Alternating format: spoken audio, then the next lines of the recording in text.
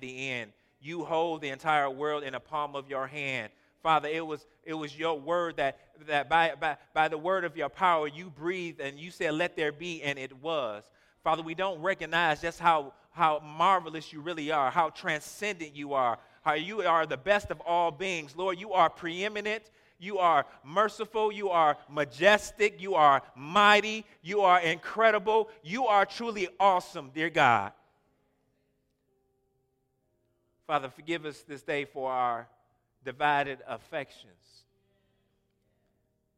And I ask that you would give us an undivided heart.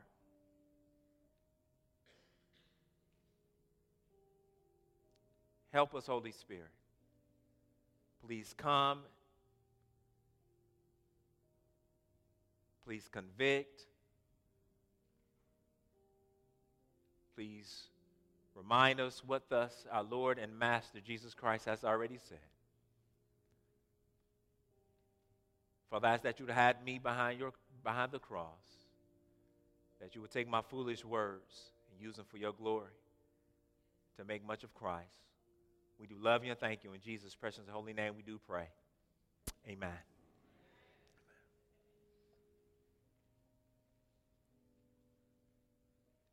You know, we've talked about it before, but in 2014,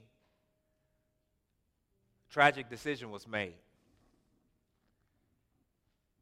And in that decision, some of the fallout, some of the statistics that have come out of it is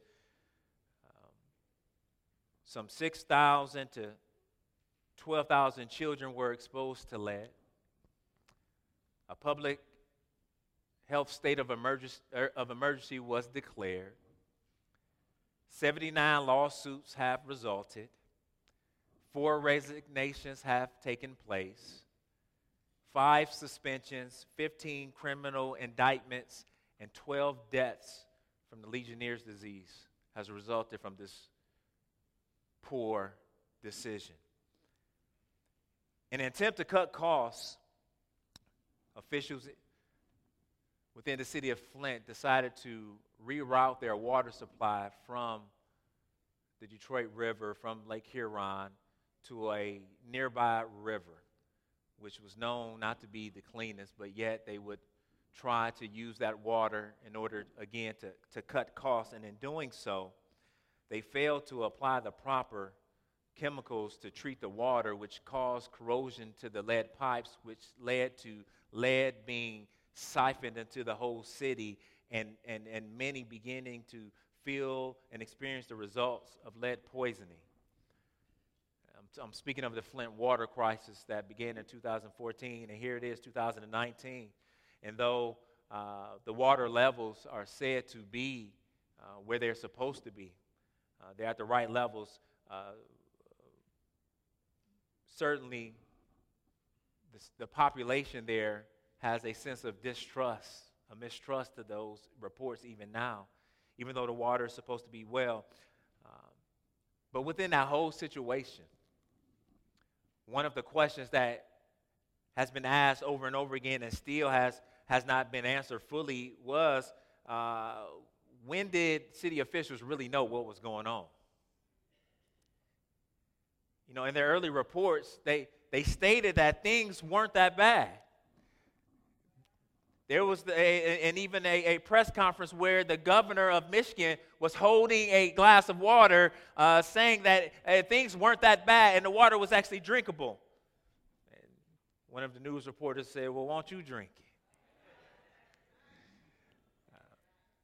But supposedly things weren't that bad. So the question that is being asked now, was there a cover-up? Was there a cover-up because people really didn't want to come clean? And in this tragedy, it seems this tragedy of contaminated water seems to have come from the contamination of human hearts, really. Because on the outside, they said things were fine. On the outside, they say they seem to be sincere. Have you ever been in a situation where on the outside, things seem right? They looked like they was trustworthy. They looked like they knew what they was doing. They tore up your whole house. Don't know how to put it back together. It seemed like they knew what they were doing.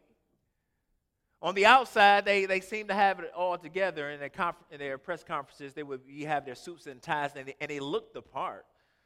But yet, this human rights disaster is really just a reflection of what's been going on with the human condition since Genesis 3, really. Because the contamination of human hearts took place when Adam and Eve tried to choose another water source. They tried to find them another source of living water. And in doing so, and realizing their error, sin enters into creation. They understand that they have sinned against a holy and righteous God, and now they understand that they are naked before Him, and their relationship with Him has been corrupted, contaminated, in a sense. And they put on these fig leaves to make it seem like their sin wasn't that bad, or that their sin wouldn't be seen. See, on the outside, they wanted to act like things were fine, like they had it all together. Metaphorically speaking, they planned a cover-up, both literally and figuratively. Fig, you get that? Figuratively? Their problem is our problem. Instead of admitting we have a sinfully contaminated heart, we often focus on making things look good on the outside. We plan a cover-up for our lives and for our sin. We cover up our sin with things like money. Maybe if I can make enough money, then people won't really see me who I really am. Maybe I can buy friendships. Maybe I can buy influence. Maybe I can put on nice clothes and look the part on the outside. So we try to cover up our sins with material things. Or maybe we try to cover up our sin with our works. Well, if I just serve as a Sunday school teacher, if I serve as an usher, if I do enough good, then maybe people won't notice how sinful I really am. We plan to cover up. Or maybe we simply cover up by choosing solitude instead of community. We would rather not be around the people of God because we don't want to be exposed by the people of God. So we just step back and we don't let anybody into our lives for real, for real. Like, why don't nobody in church really know where you live? Why church folks never been allowed in your home?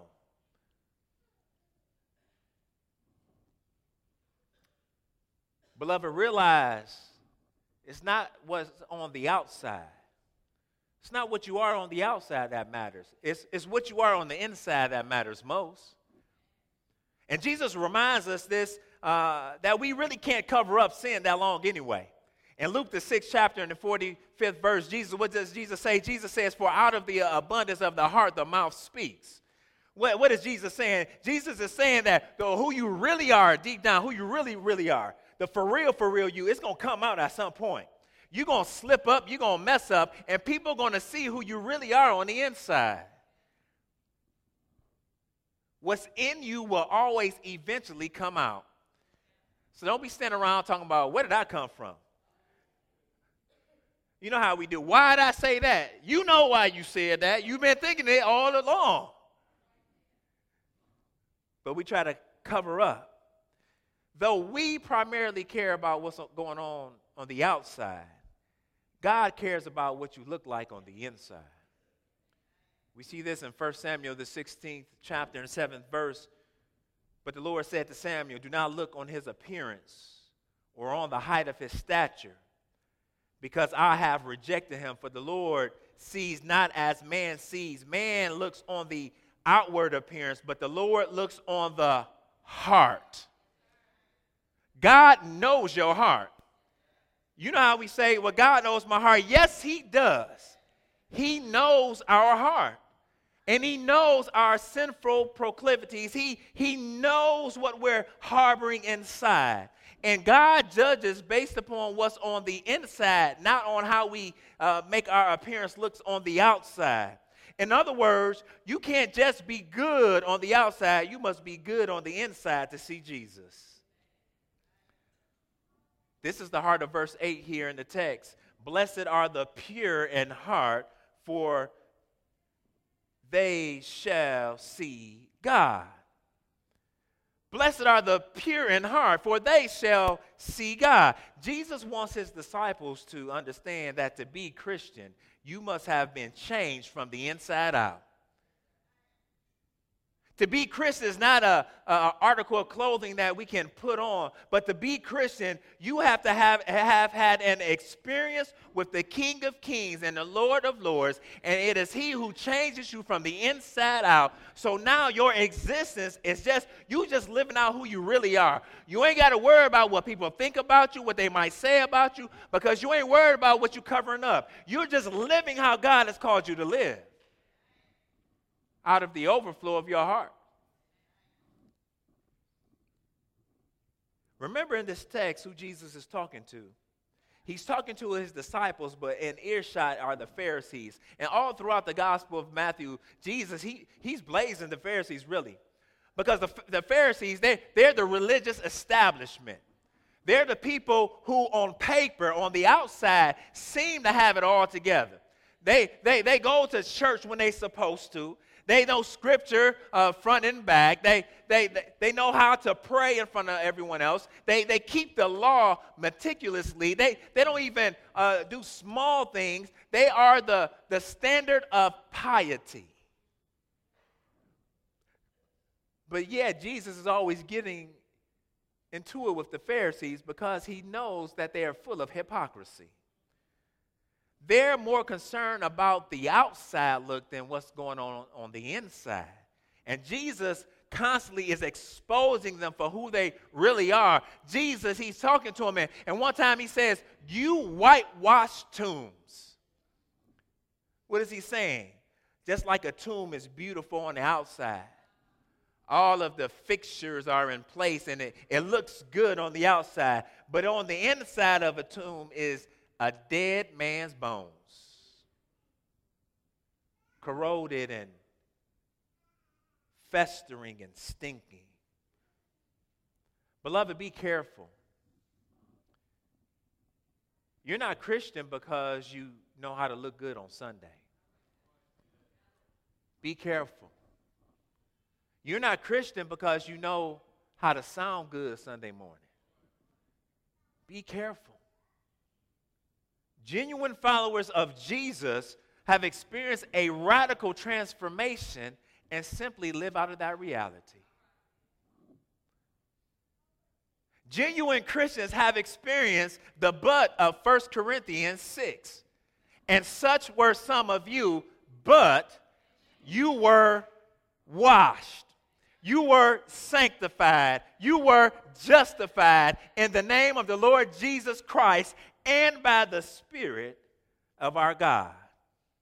It's a but God. To be Christian is to be clean before God. To be Christian is to be clean.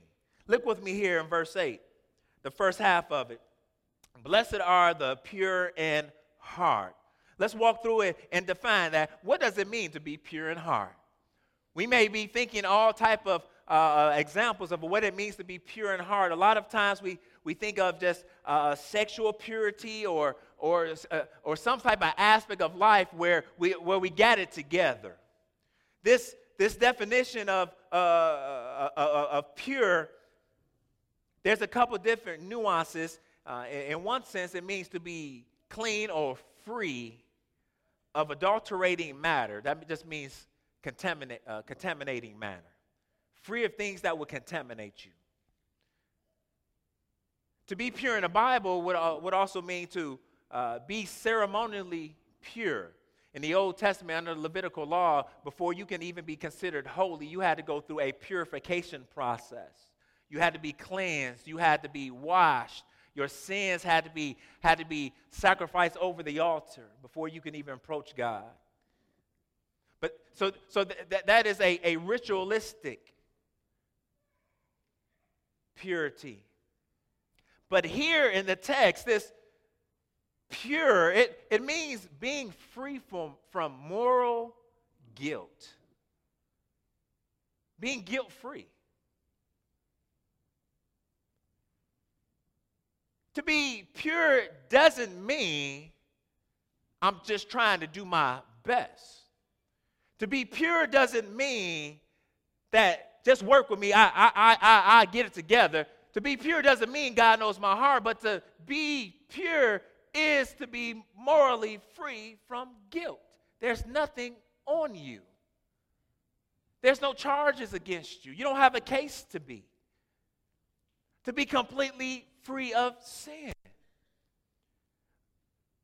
And you pair that up with this heart in Scripture. Whenever the Scriptures talks about the heart, it's referring to the center of your will. It's talking about the core of who you are. One scholar, he looked through the Scriptures and he saw the different aspects of what the Bible was talking about when it talked about the heart. So the heart, not just this physical organ that we have. The Bible's not really talking about that. But when the Bible talks about the heart, it's talking about the seat of the emotions, the place where your emotions come out of. It's talking about the seat of understanding, the core of your what you know and how you process life. The heart is the seat of reason, how you come up with what you do. It's associated with your conscience. The heart is the seat of your motives, the why you do what you do. Why you act like that, why you walk like that, why you talk like that. The heart is the place, the root of our desires. Our desires comes out of the depths of our heart. The heart involves our decision making. But then also the heart is the seat of faith.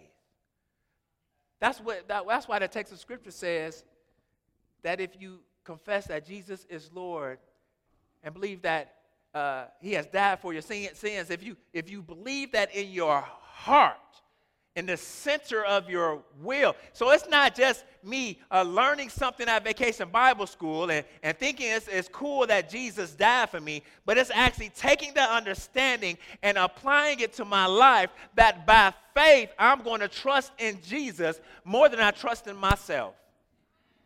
I'm going to trust in Jesus more than I trust in grandma. I'm going to trust in Jesus more than I trust in grandpa or mama or Mimi or Big Pa. More than anyone else, I'm trusting Him because I know Him and I love Him. That's the heart.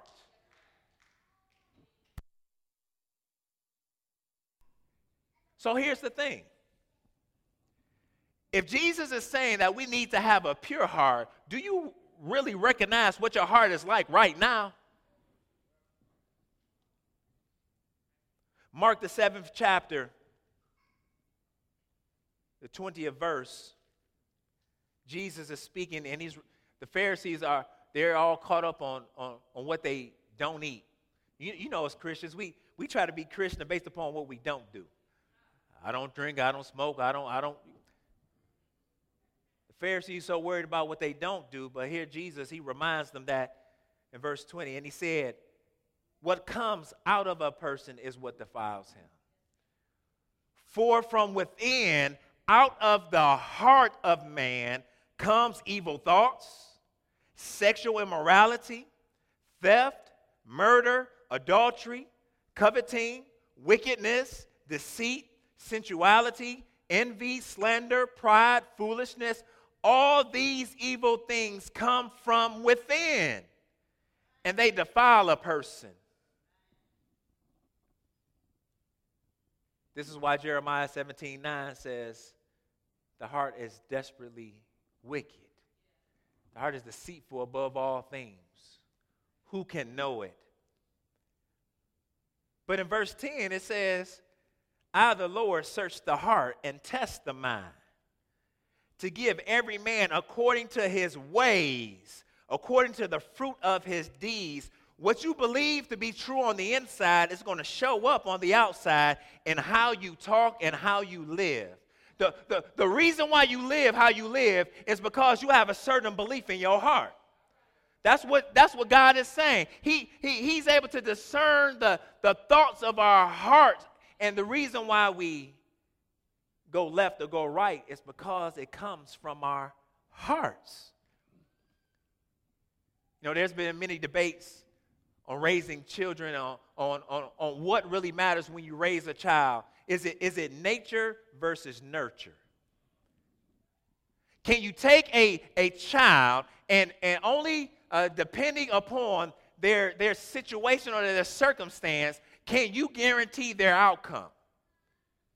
The nurture. You know, it's a little bit of both, but at the end of the day, what leads us into sin is our nature. Because the text of Scripture tells us, and it reminds us that we are sinners. We have been born this way. We have been born with a desire to do what we want to do, how we want to do it, and when we want to do it. Romans reminds us that for all have sinned and fall short of the glory of God.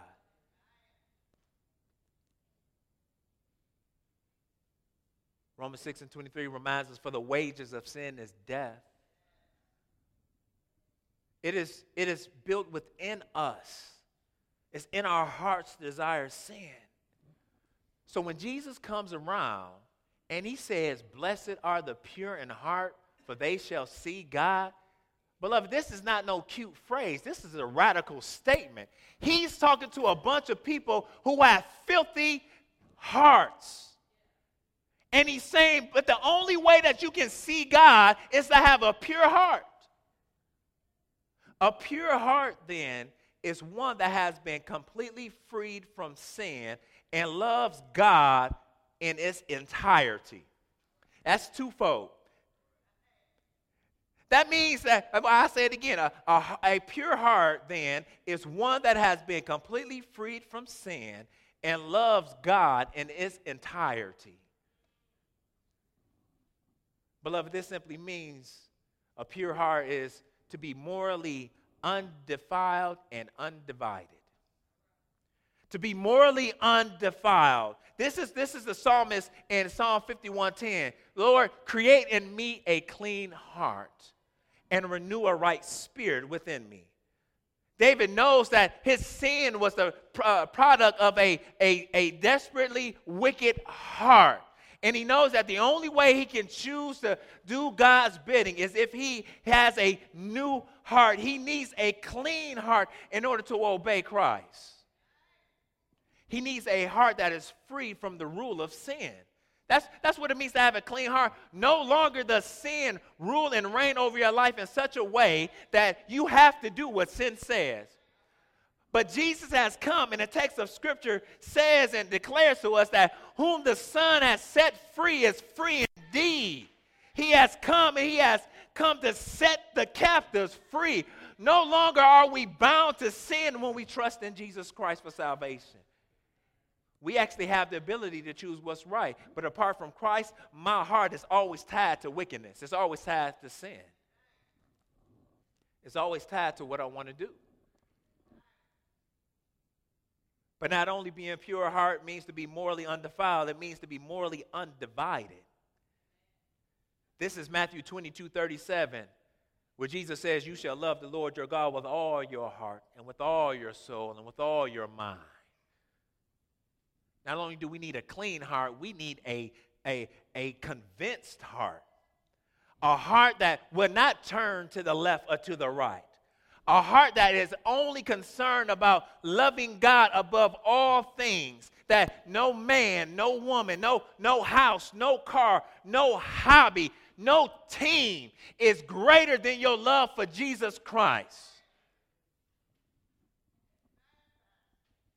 It's easy for us to walk in here on Sunday mornings discouraged about the sporting reports on Saturday evenings or Saturday nights. Our team lost.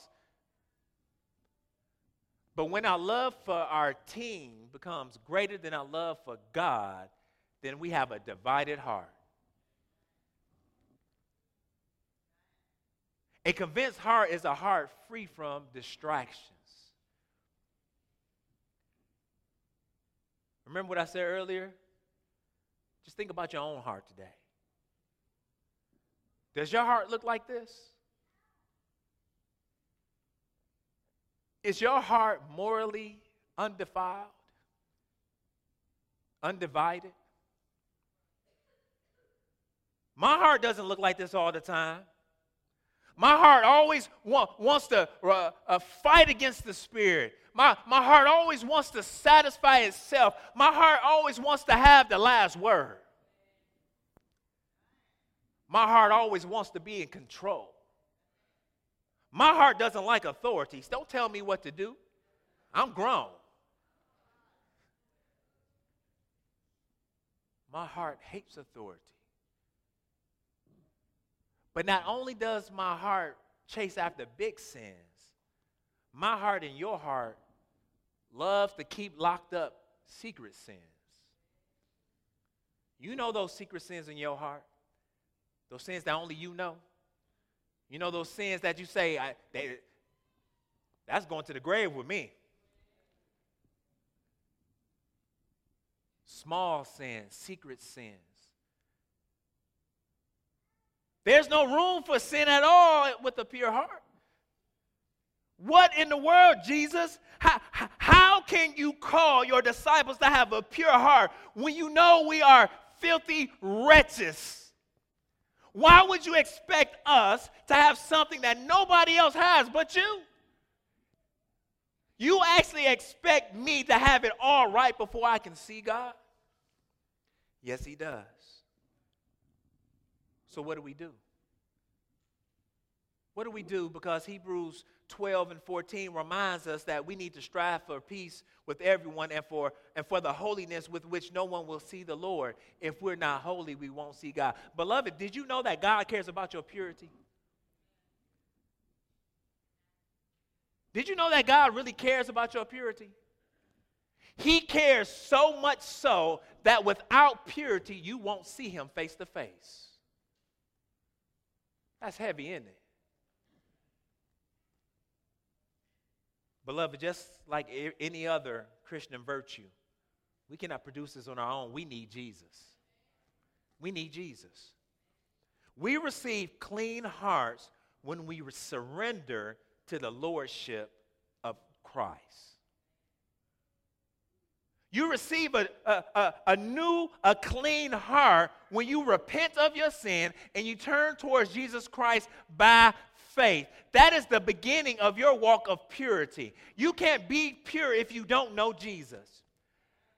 You can talk the talk. You can fake it till you make it. But on the inside, you know you're broken. You know you're at war with God. And you know that you are a sinner in need of a Savior. And the only way that walk of purification begins is when we surrender to Jesus Christ.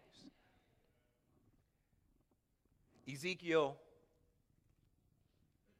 shows us this. Turn with me to Ezekiel. I want to walk through this text quickly.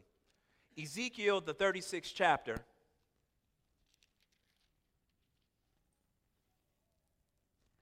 In verse 25, God is speaking to his people, and he says this, Ezekiel 36, beginning with verse 25, watch what God is willing to do. I will sprinkle clean water on you, and you shall be clean from all your uncleanness and from all your idols. I will cleanse you. You hear that? He didn't say you need to cleanse you.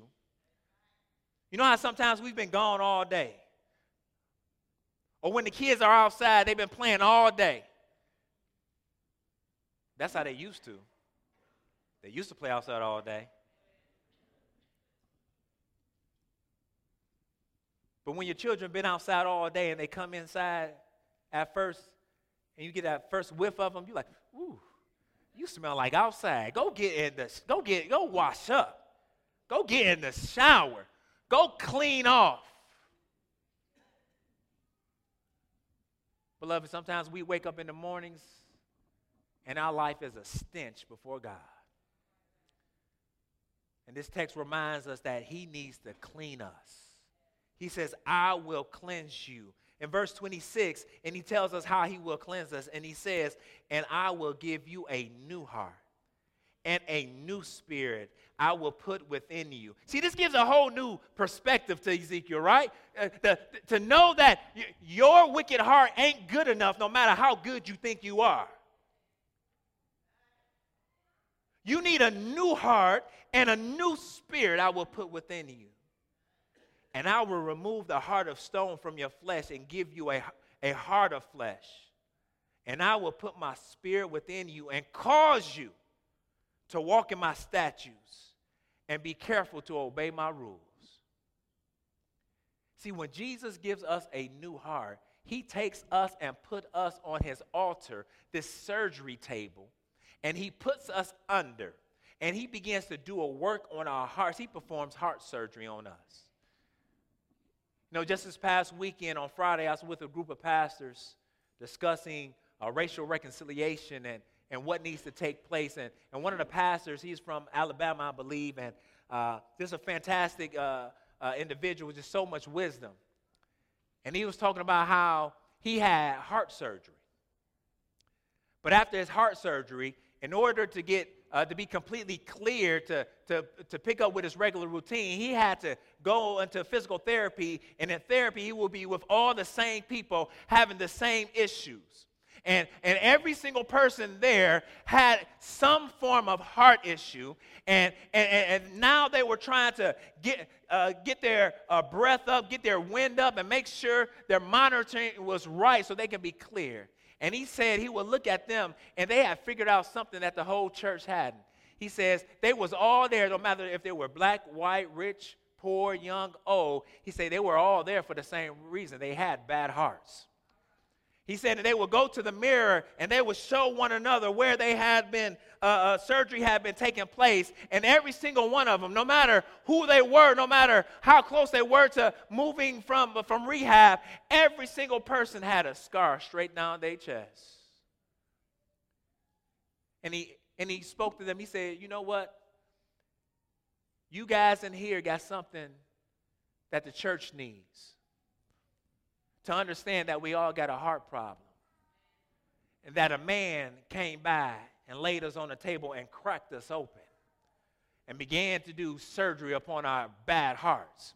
And then when he was finished, he stitched us back up and said, now go and live. See, beloved, when it comes to the Christian walk, Jesus is our heart surgeon.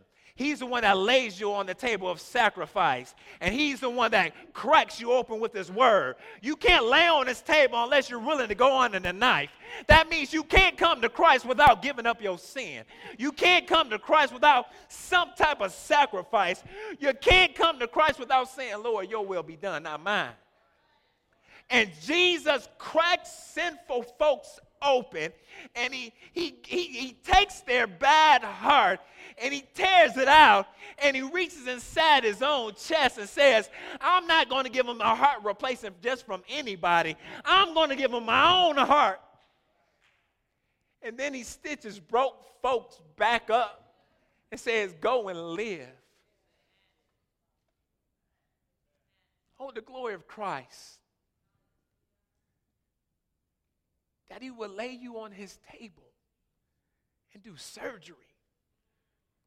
And you ain't got no insurance. You can't pay this bill.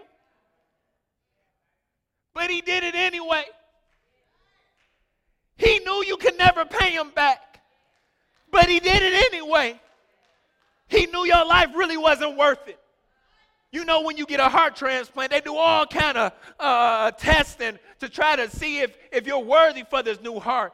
And you have to stop certain things. You have to behave a certain way in order to receive a new heart. But when it comes to Jesus Christ, it doesn't matter where you're from or if you're going to behave later. He cracks your heart open. He gives you a new heart, knowing that when you have a new heart, you'll begin to live a new life. Jesus didn't test you to see if you was acceptable before he gave you this new heart. Hallelujah.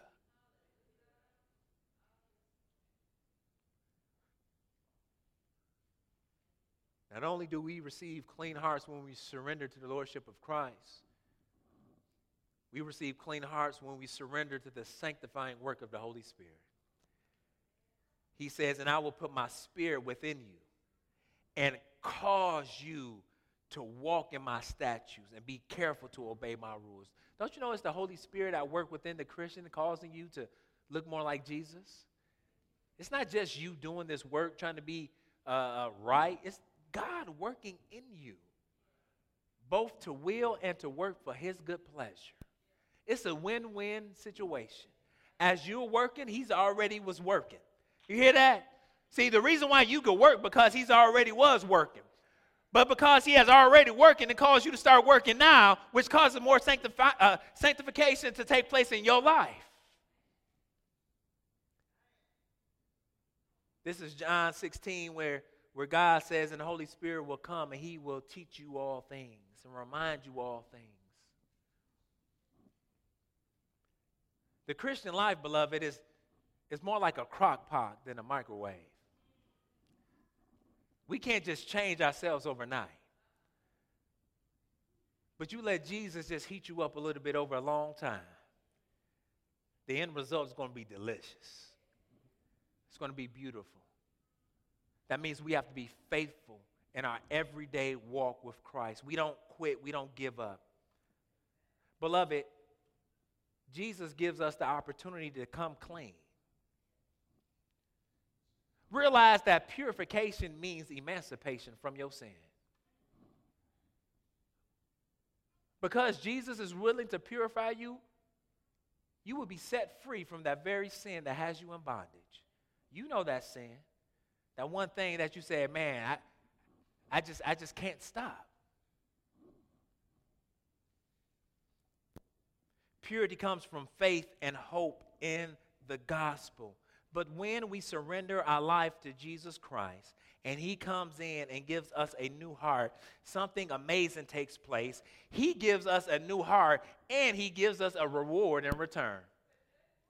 He says, blessed are the pure in heart, for they shall see God. What greater reward is it than the opportunity to see our master? What greater reward is there in life? Beloved, don't you understand? The goal is not for you just to be better. The goal is for you to see God. The psalmist, all throughout the Psalms, we see this desire. I don't care about anything else. Just give me Jesus. Psalm 73, 25 and 26. Whom have I in heaven but you? And there is nothing on earth that I desire besides you. My flesh and my heart may fail, but God is the strength of my heart and my portion forever. Psalm 16:11. You make known to me the path of life. In your presence there is fullness of joy. At your right hand are pleasures forevermore. Psalm 84:10 says, for a day in your courts is better than 1,000 elsewhere. I would rather be a doorkeeper in the house of my God than to dwell in the tents of wickedness. Don't you understand that our goal is to see God face to face? We get to experience the glory Moses experienced on the mountain where he said, God, just show me your glory. But we get to see him fully. We ain't got to worry about seeing the backside of God. We get to look him in the face. What greater reward is there? See, but here's the problem. God is completely set apart from sin. 1 John tells us that God is light, and in him there is no darkness. There's not an ounce of contamination to God. I use the illustration often. If we don't think an ounce of contamination is bad, just a wee little bit. Say you believed your life only had a eyedropper full of sin, just an eyedropper full of sin. Do you think your life would be pretty good? Now be for real. If out of all the stuff that you be doing, that you only had this real little bitty thing, this eyedropper, we think that would be good, wouldn't it? Now take an eyedropper worth of sewage and put it in your bottled water, would you still drink it? Then why do you expect God to accept you for who you is? The text says God is light, and that in him there is no darkness. The text says, you shall be holy, for I am holy. Stop trying to offer up God a sewage-contained sacrifice. Repent and turn towards him. Receive the heart that Jesus has given us, those who trust in him, and experience the presence of God. The clean will see the presence of God in eternity and now. We get to experience God right now. We ain't got to wait. We get to see his presence in our life. See, when you saved, you recognize those little things. You recognize, Lord, I woke up in my right mind today. Father, when I hit the switch, the lights came on. When it was cold outside, I was able to turn the heat up a little bit. I got food on my table and clothes on my back. Oh, if I just had kept on living how I was living, where would I be? It must have been God who reached down and got me up out my mess. We know the presence of God is real because we just look in the mirror some days and said, had it not been for the Lord on my side, where would I be? We get to experience the presence of God right now in our everyday lives. The riches of his grace and the riches of his mercy are overflowing. Oh, the great shepherd, you anoint my head with oil. My cup overflows. Surely goodness and mercy shall follow me all the days of my life. When God says your cup overflows, that means he ain't holding back on you. That means he's just pouring. You keep messing, but he keeps pouring. Grace, mercy, and goodness. He's pouring grace and mercy and goodness. Oh, and it's overflowing. Beloved, pick up your cup and drink. We get to experience his presence right now. But then, secondly, the clean will see the pleasures of God forevermore. Take your best day. I mean the best day you have ever lived. Your best day.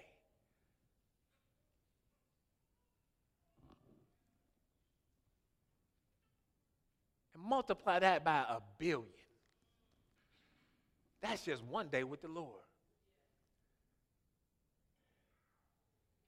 We get to experience his pleasures forevermore. And it's not like God has little pleasures. Like he owns galaxies. You get it? He owns mountains. You worried about your iPhone. And then your iPhone can't take you somewhere like that though, can it? Like we're talking about God. Like he created the universe. He created all of the galaxies, like things that are so huge and big that we cannot even fathom. God holds them in the palm of his hand. And you think that God doesn't have more pleasures for his children? We will get the privilege of spending an eternity with God, enjoying his pleasures. Day one with God. And day 1,000,000 with God, he's still going to be showing us, look what I got today, y'all. Oh, look what I got today, y'all. And we're going to go crazy like, oh, that's the greatest thing ever, God. Oh. And then tomorrow going to come, he said, guess what I got today? Oh, my goodness, God, you're so awesome. And then he's going to show us something now. Like, oh, God, you outdid yourself today. And the angels going to be shouting, holy, holy, holy is the Lord God Almighty. And the saints, are they going to be bowing down before him like, go ahead with your bad self, God. Oh, do it again. Oh, do it again. And he's going to say, I did it again. We'll say, oh, we're going to shout and sing the victory. I can't wait. I can't wait. Do it again, God. Do it again, God. And we walk around like we've been sucking on lemons all day. When he is willing to share with us his pleasures forever more. What kind of God is this? That he would give us the riches of his inheritance in Christ Jesus. Because he has already given us his best in Christ.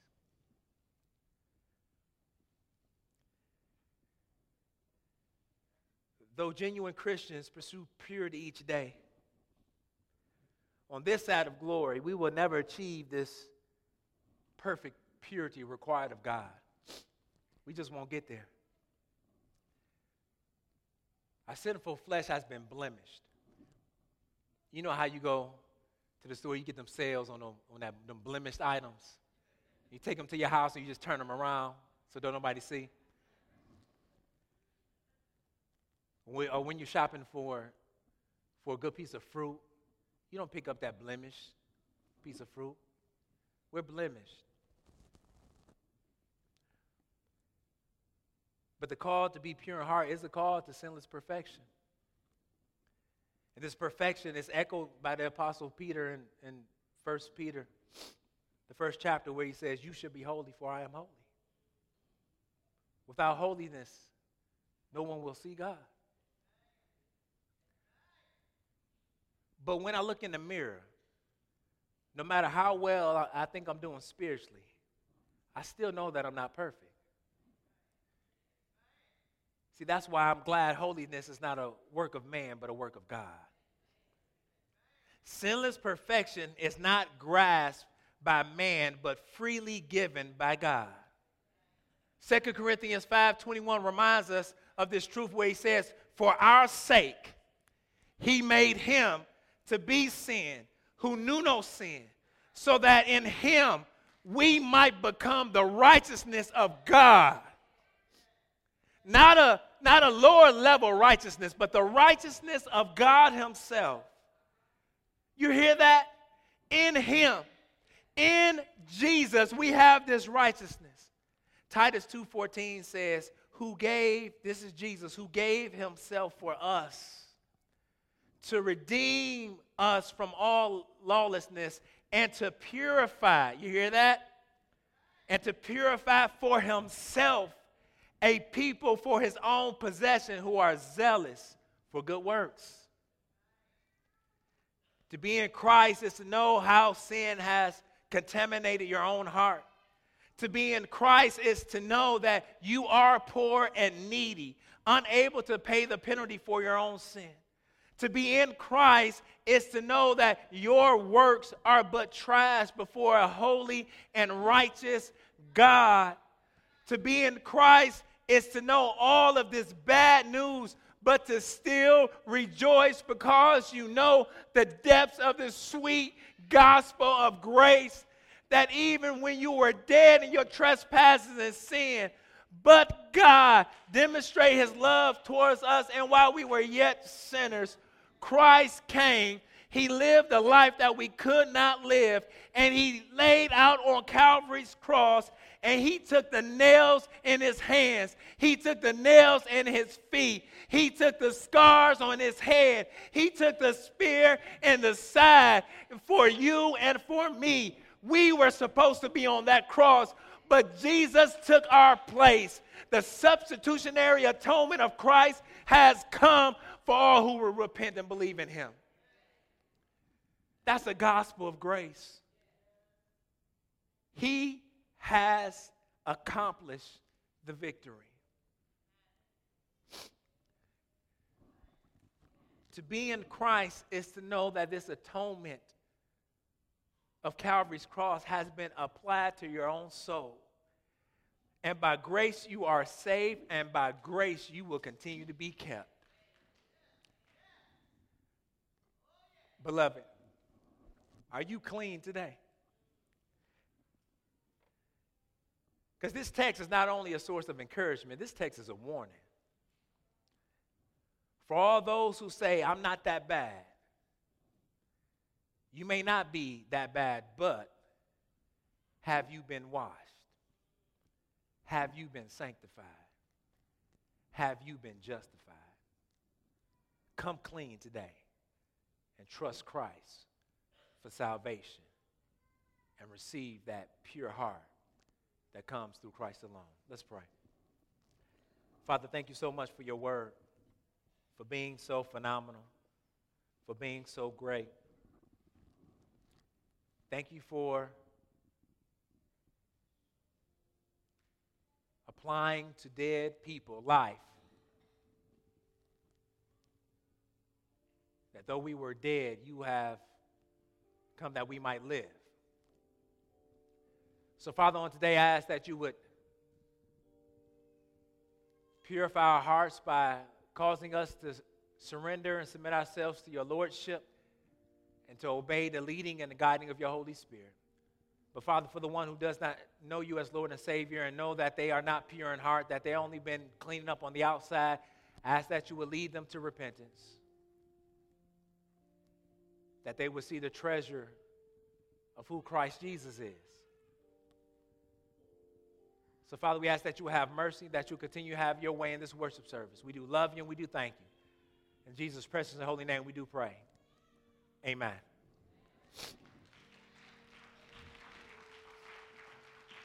Beloved, the doors of the church are now open. If you're here today, there's never been a moment in your life where you've actually surrendered your life to Jesus Christ for salvation. And the Lord is calling you today saying you need a clean heart, that you can come and talk to one of our deacons, one of the young men, and we will show you from the scriptures what must you do to be saved. Or you may be here today and you are a follower of Christ but just been struggling with sin. Cast your cares upon the Lord because Christ is faithful. You may be in need of prayer and want someone to touch and agree with you. You can come for prayer. Or maybe just the various issues of life are taking place and you just want someone to pray with you, for you, then you can come. Or maybe you're here and the Lord is calling you to be a part of this covenant fellowship at Forest Baptist Church. And you can come and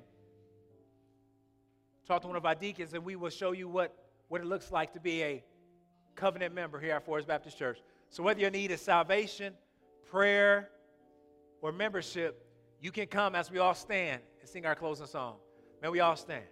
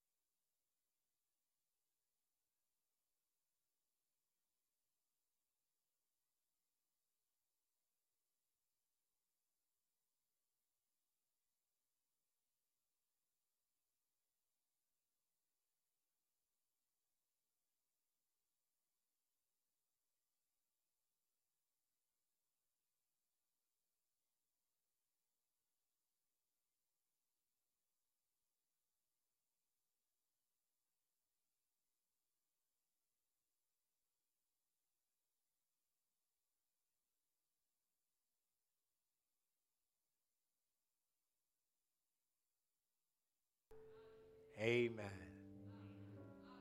I just want to say thank you, Lord, for a pure heart. For I shall see my God face to face. Amen. Beloved, we've come to the time in our worship where we transition to worshiping the Lord through the giving of our tithes and offering, but then also every second Sunday is when we celebrate and recognize the Lord's Supper. So as we prepare our hearts to come and worship, to give of our tithes and offering, let us prepare to partake of the Lord's Supper.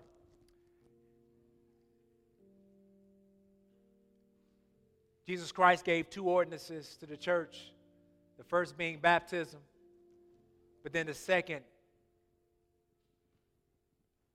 being communion. The first ordinance is that which recognizes our new birth, that we buried in His likeness in death, but raised to walk in the newness of life. That's like the day we married, like our anniversary day for when we were married to Jesus. But then we come to the table just to remind us of the love we have for Jesus, the relationship we're in, what He has already accomplished on Calvary's cross, what He is working out in our life right now, and what we will have waiting for us in glory. And that is a seat at the table to dine with Him face to face. And this table is a means of grace because we just take a moment to pause to really think about our own sin. And we pause to ask the Lord to forgive us for our sin and to help us to walk in obedient fashion. Because when we come to the table, we don't want to come out of tradition. We don't want to come because we've always come. We want to come because we love Jesus today, and He is my Lord and Savior today. So when we come to the table, if you're not a follower of Jesus Christ, that's okay, but let the cup pass. If you're steeped in your sin and you have relationships that are steeped in sin, and if you're fighting against a root of bitterness and you're just not dealing with your sin, just let the cup pass. We're not trying to figure out why you sitting in your seat. Be obedient to Christ. Don't worry about us. The way we do partake in communion here at Forest Baptist Church is that as you bring your tithes and offerings, you will take the elements from the deacons, you will take them back to your chairs, and then we will partake of the elements together. If you are unable to come forward, you just sit in your chair and raise your hand, and we will bring the elements to you.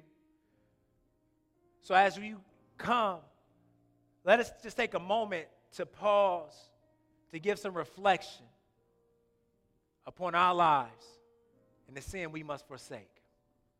Let us take a moment to pause right now.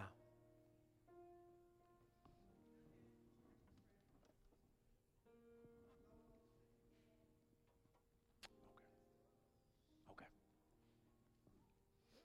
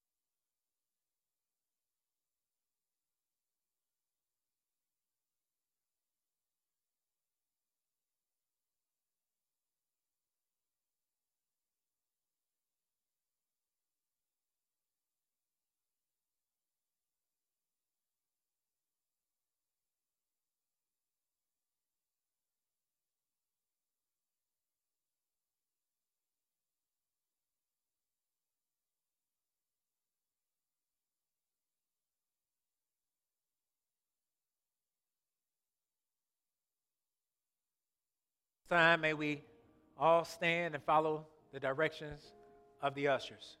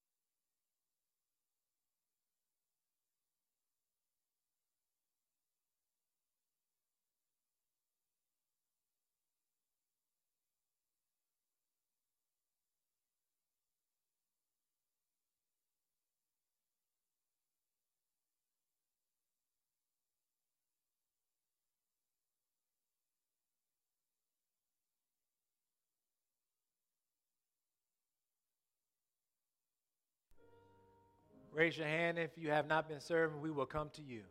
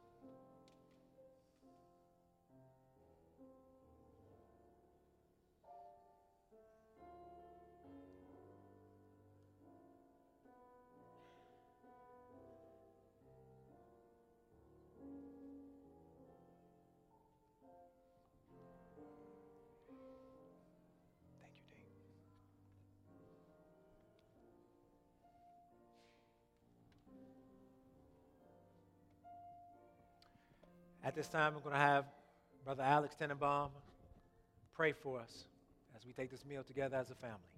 Let us pray.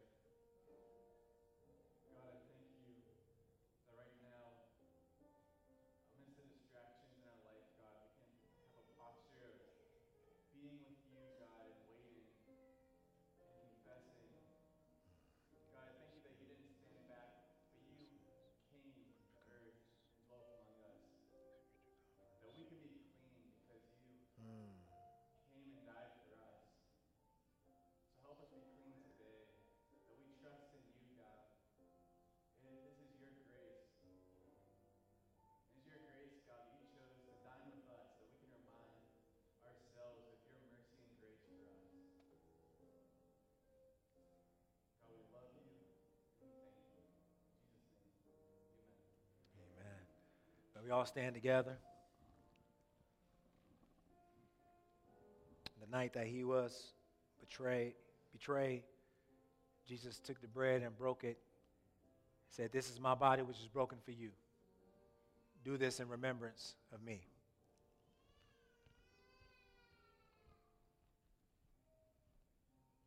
On that same night, Jesus took the cup. He said, "This cup is the new covenant in my blood.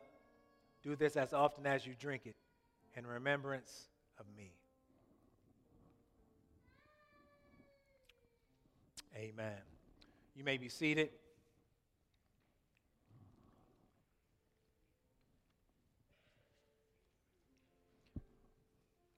I'm not sure if we have any announcements for today. Amen.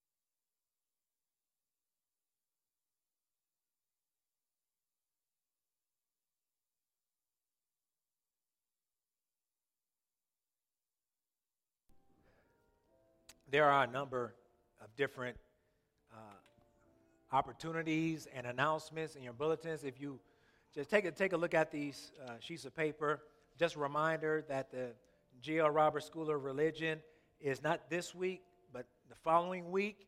And if there's a number of different classes that you can register for, but the sooner you register, the more likely you are to get the class that you're looking for. So I just want to encourage you to go there. And again, it's free of charge. We have registered as a church. Also, you should have received a handout for you to update your membership information.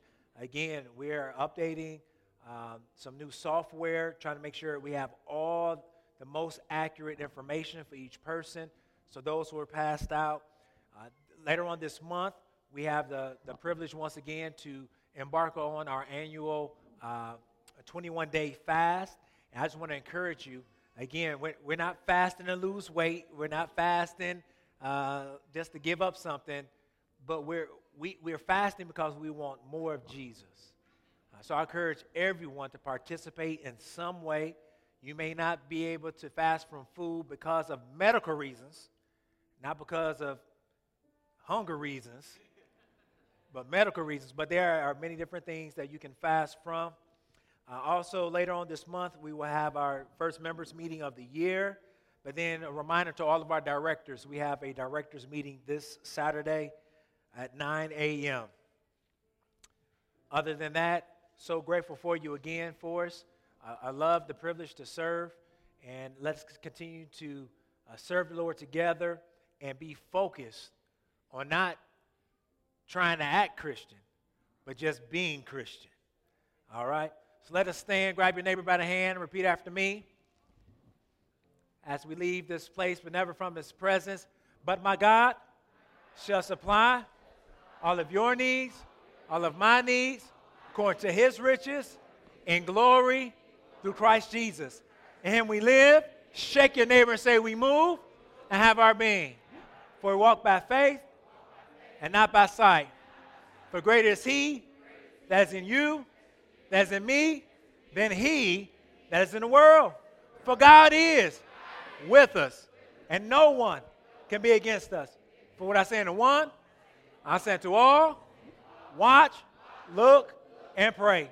Now give someone a holy hug. You are dismissed.